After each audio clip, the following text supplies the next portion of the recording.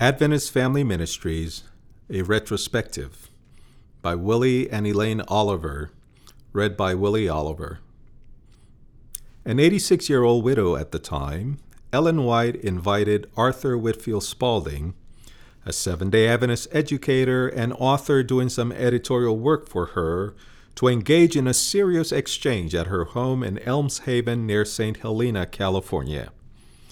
It was 1913, just 2 years ahead of her death, when she soberly championed a pressing issue on her heart by stating, "I want to talk with you," she said, "about the importance of the work to be done for the parents of the church."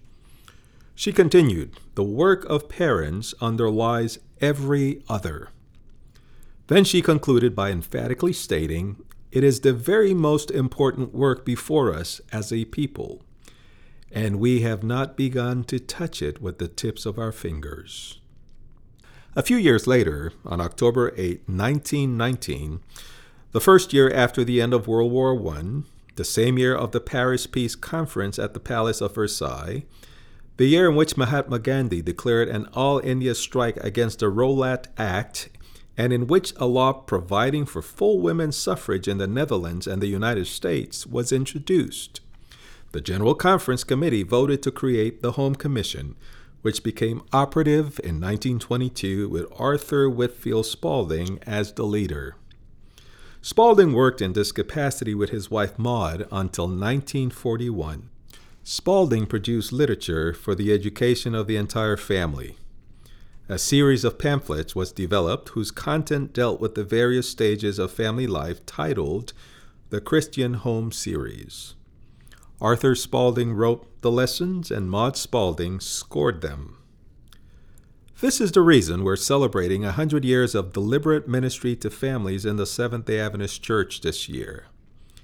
And while we may have gone beyond just touching this most important of ministries with the tips of our fingers, it is still the very most important work before us as a people to ensure a viable church in the days ahead, capable of fulfilling the great commission of making disciples for the kingdom of God.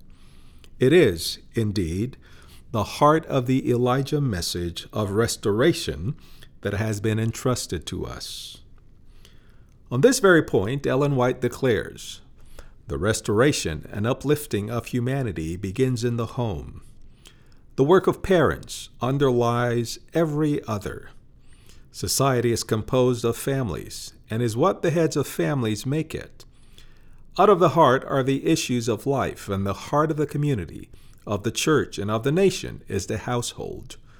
The well-being of society, the success of the church, the prosperity of the nation depend upon home influences." So we resolutely believe the future of the church and the world is predicated on the intersection of family life and spirituality.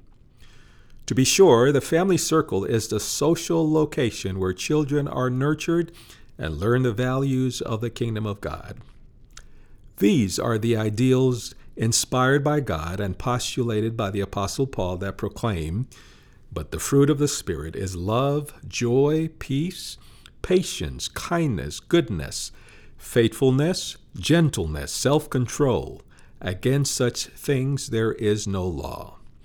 Galatians 5:22 and 23. This is truly the crux of the matter.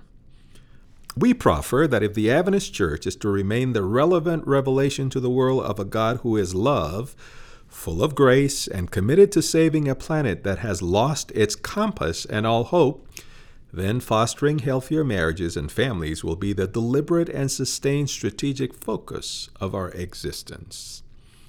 This type of intentionality is what will make operational in our global family the inspired assertion, "One well-ordered, well-disciplined family tells more in behalf of Christianity than all the sermons that can be preached." This culture of warmth and regard for each other, advanced in our families despite our imperfections, will bring out the central creed of the gospel in the words of Jesus, "By this all people will know that you are my disciples, if you have love for one another." John 13:35. It is our longing that this edition of Ministry will not only mark 100 years of family ministries in the Seventh-day Adventist Church, but will also be a clarion call to our collective ministerial family to boldly proclaim the salvific gospel of healthy family relations, embracing afresh the prophetic revelation. See, I will send the prophet Elijah to you before that great and dreadful day of the Lord comes. He will turn the hearts of the parents to their children, and the hearts of the children to their parents. Malachi 4, 5, and 6. May this become a reality in our lifetimes, is our prayer. For bibliographical references on this article and for much more content for pastors and church leaders, please visit ministrymagazine.org.